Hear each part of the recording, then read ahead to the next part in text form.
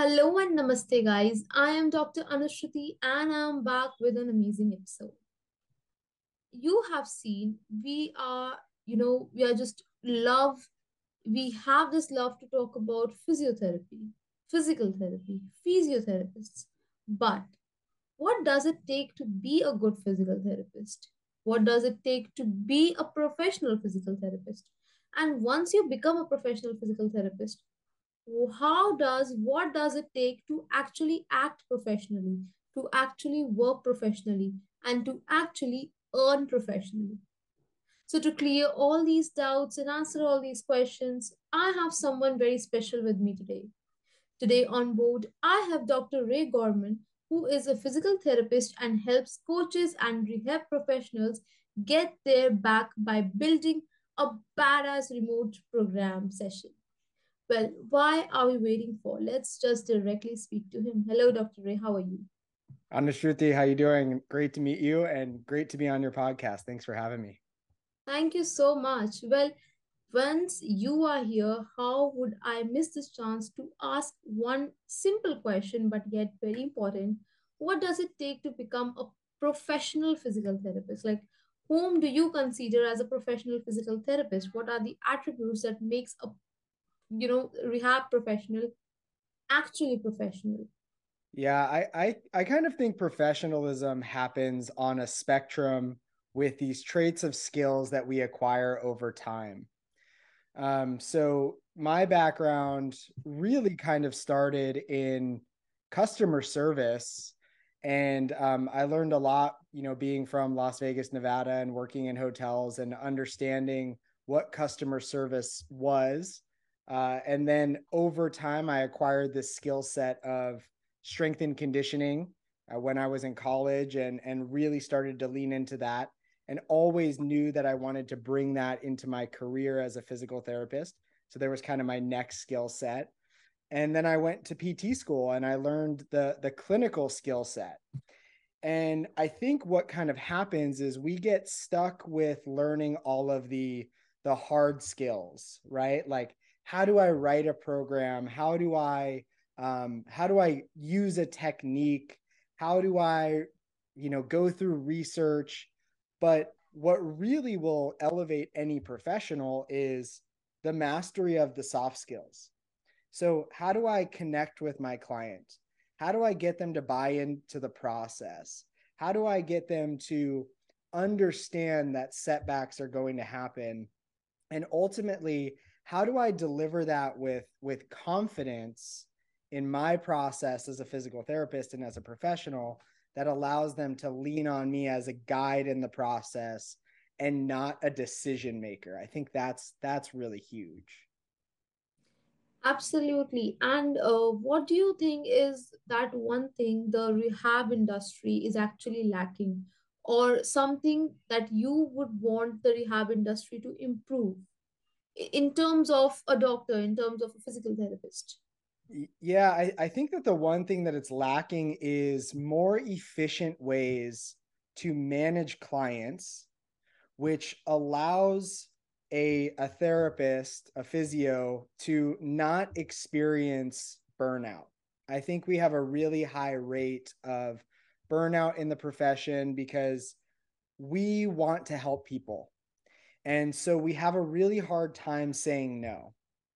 But the mechanism of which physical therapy is typically delivered is in person, one on one, or in some settings there's one to many. I am typically an outpatient orthopedic physical therapist specializing in more musculoskeletal rehab, and more of the performance realm. So for me, it was understanding that if I wanted to expand out my career, I couldn't just see patient after patient after patient.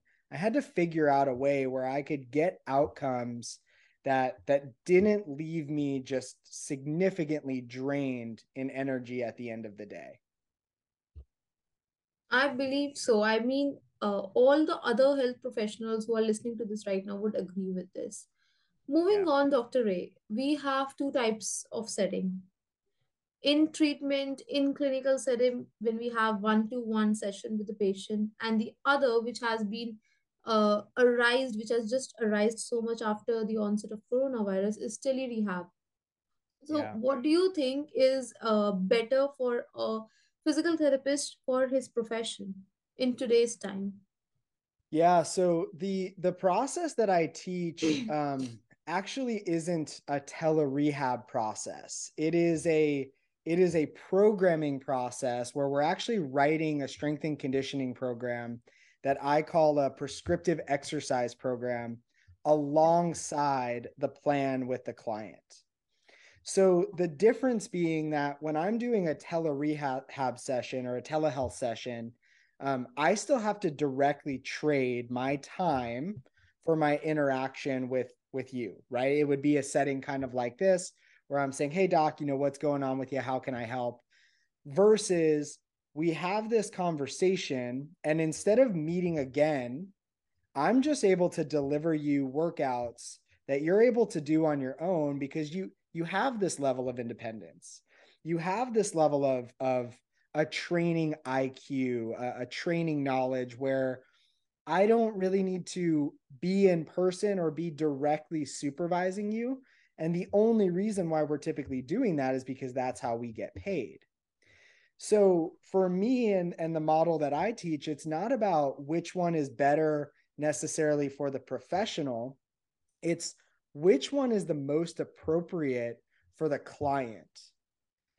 I don't want to put somebody on a virtual program or a virtual plan where there's a low likelihood of success that they're going to get the outcome that I think. So that person, I may recommend all of our sessions be in person until I teach you the skills necessary to be independent and autonomous. Absolutely. I mean, that would be in vain if we just start off with a tele-rehab session and the patient has no idea what is going on. Correct. Moving Correct. on, we have heard about marketing, digital marketing. So, how much do you feel like marketing plays a role in making a physical therapist famous or reachable to his target audience or target patient? How does marketing plays a role, or is it just about having to set up a clinic and then just wait for the patients? What would you suggest for it? Yeah, it is definitely not just set up a clinic and wait for patients. I think that that is what a lot of people think, right? And I was just having this conversation with one of my clients yesterday where, you know, opening a business or opening a clinic doesn't entitle you to patrons. It doesn't entitle you to clients. You have to go out and earn that client. You have to earn their trust. You have to get them to know you. You have to get them to like you, and then you have to get them to trust you. So I don't know much about becoming famous, but I do know that to acquire clients, I need to know exactly who the person is, what are the things that they're experiencing, what are the feelings and emotions that they're experiencing around that thing, and then how do I tie all that in to my offer, right? So for example, my avatar is physical therapists who are kind of burnt out, who feel like they're underpaid, who are maybe commuting to work an hour each way, who are working 10 to 12-hour days, seeing 20 to 30 patients. I know what that feels like. So I can speak to those problems. And if you've ever been injured, you know, let's say you're a power lifter and you've ever been injured hurting your low back, well, powerlifting is your thing. So it sucks if your back hurts when you deadlift. It sucks if your back hurts when you back squat. It sucks if your shoulder hurts when you bench press. So tie in the message of, does your shoulder hurt when you bench press and you feel like it's limiting your performance in powerlifting? Would you like a process that allows you to both train in the gym, get stronger, and perform at your peak ability? I've got a solution for you. That kind of ties in what's the problem the person has, how are they feeling, what's the outcome they want, and how can I help them? So, marketing is more about the right message to the right person. Absolutely. Also, we have heard about funding, investments, Yeah. capital. like the young physios, the physios who are listening to us right now, watching this episode through various platforms from various parts of the world, aspiring doctors in the rehab profession, what they struggle at is funding, Mhm. capital. We do have a lot of physical therapists who have just like mind-blowing skills, great knowledge, but what they lack is funding.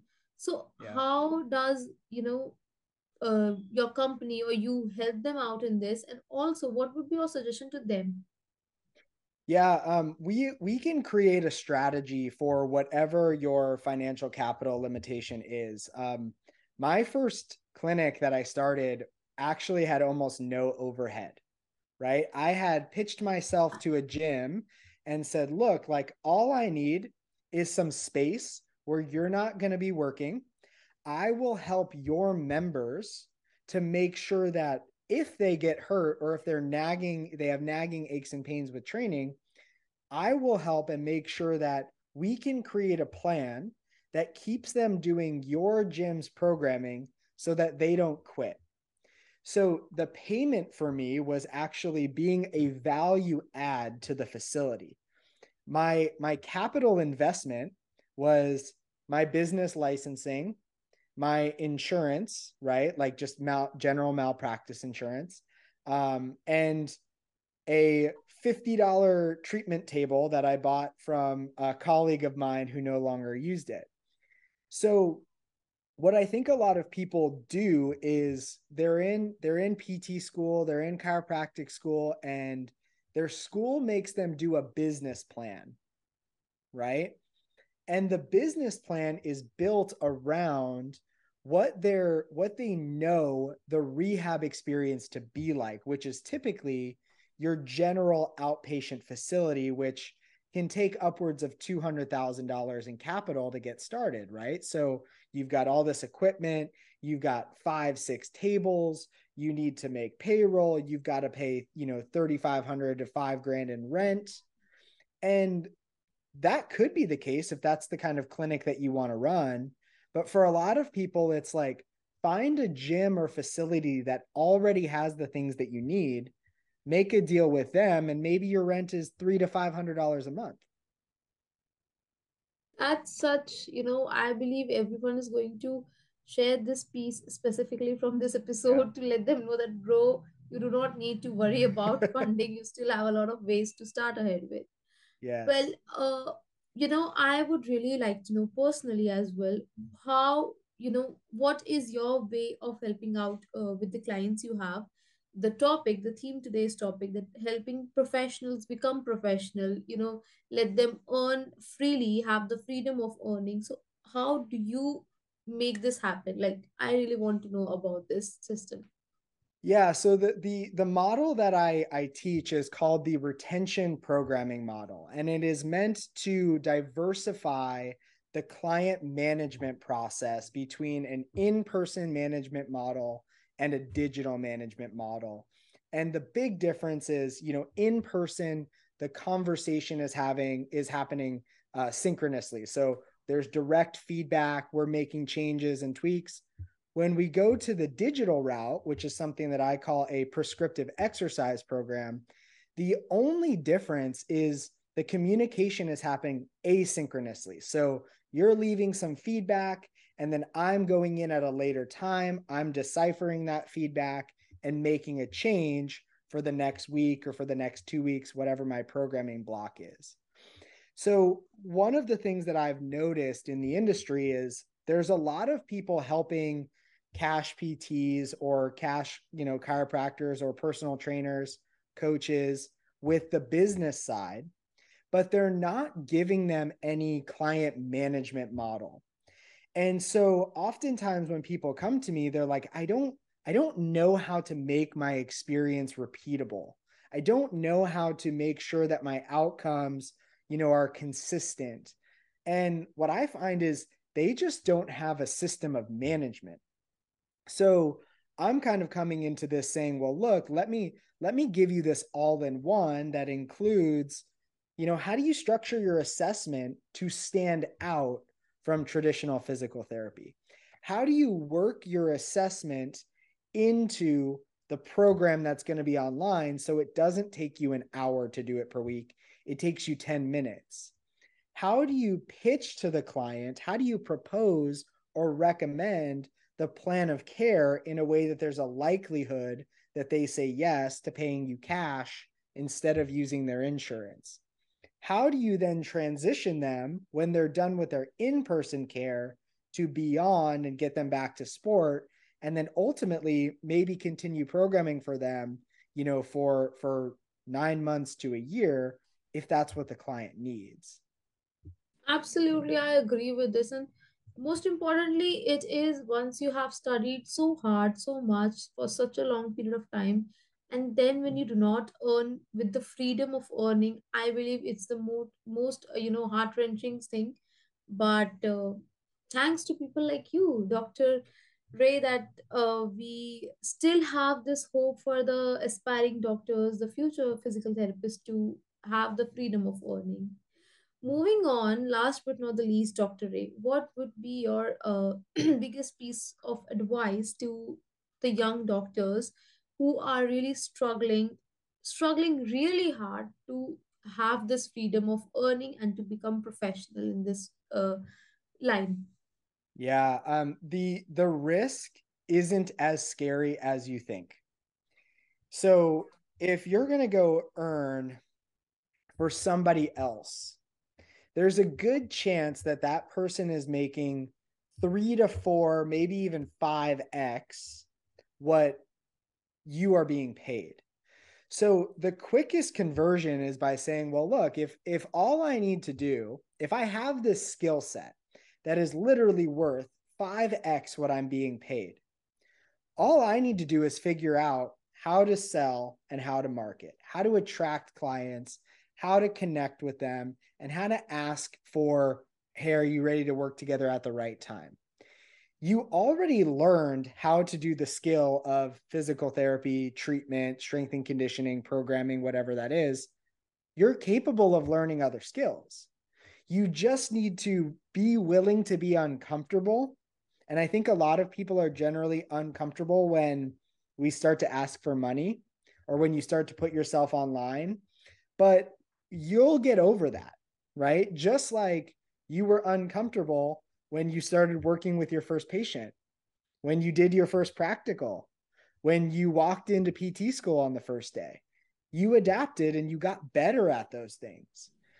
So, you don't need to fall or settle for a low paying job offer because you think you need experience to start. You can actually fund that experience through your skill set. I think that's the biggest lesson. Well, that is surely going to be very fruitful for everyone, every physio, every chiro, every aspiring doctor, professional Yeah. listening to this episode. Well, with this, we have come to an end of today's episode. Thank you so much, Dr. Ray, for taking out time from your schedule and speak to my audience. I really hope you enjoyed it, and I am looking forward to work with you once again. And I believe that everyone, every physio, every other doctor is surely going to get connect with you and take your advice and suggestion for their work. Thank you so much once again, Dr. Ray. Yes. Dr. Anashruti, thank you for having me. Appreciate it. Thank you so much. Well, with this is your reminder to straighten your back, have a glass of water, and move. And also take care of your throat because today's episode was me having a bad throat. So take care, guys. We'll see you in the next episode. Till then, goodbye. Take care.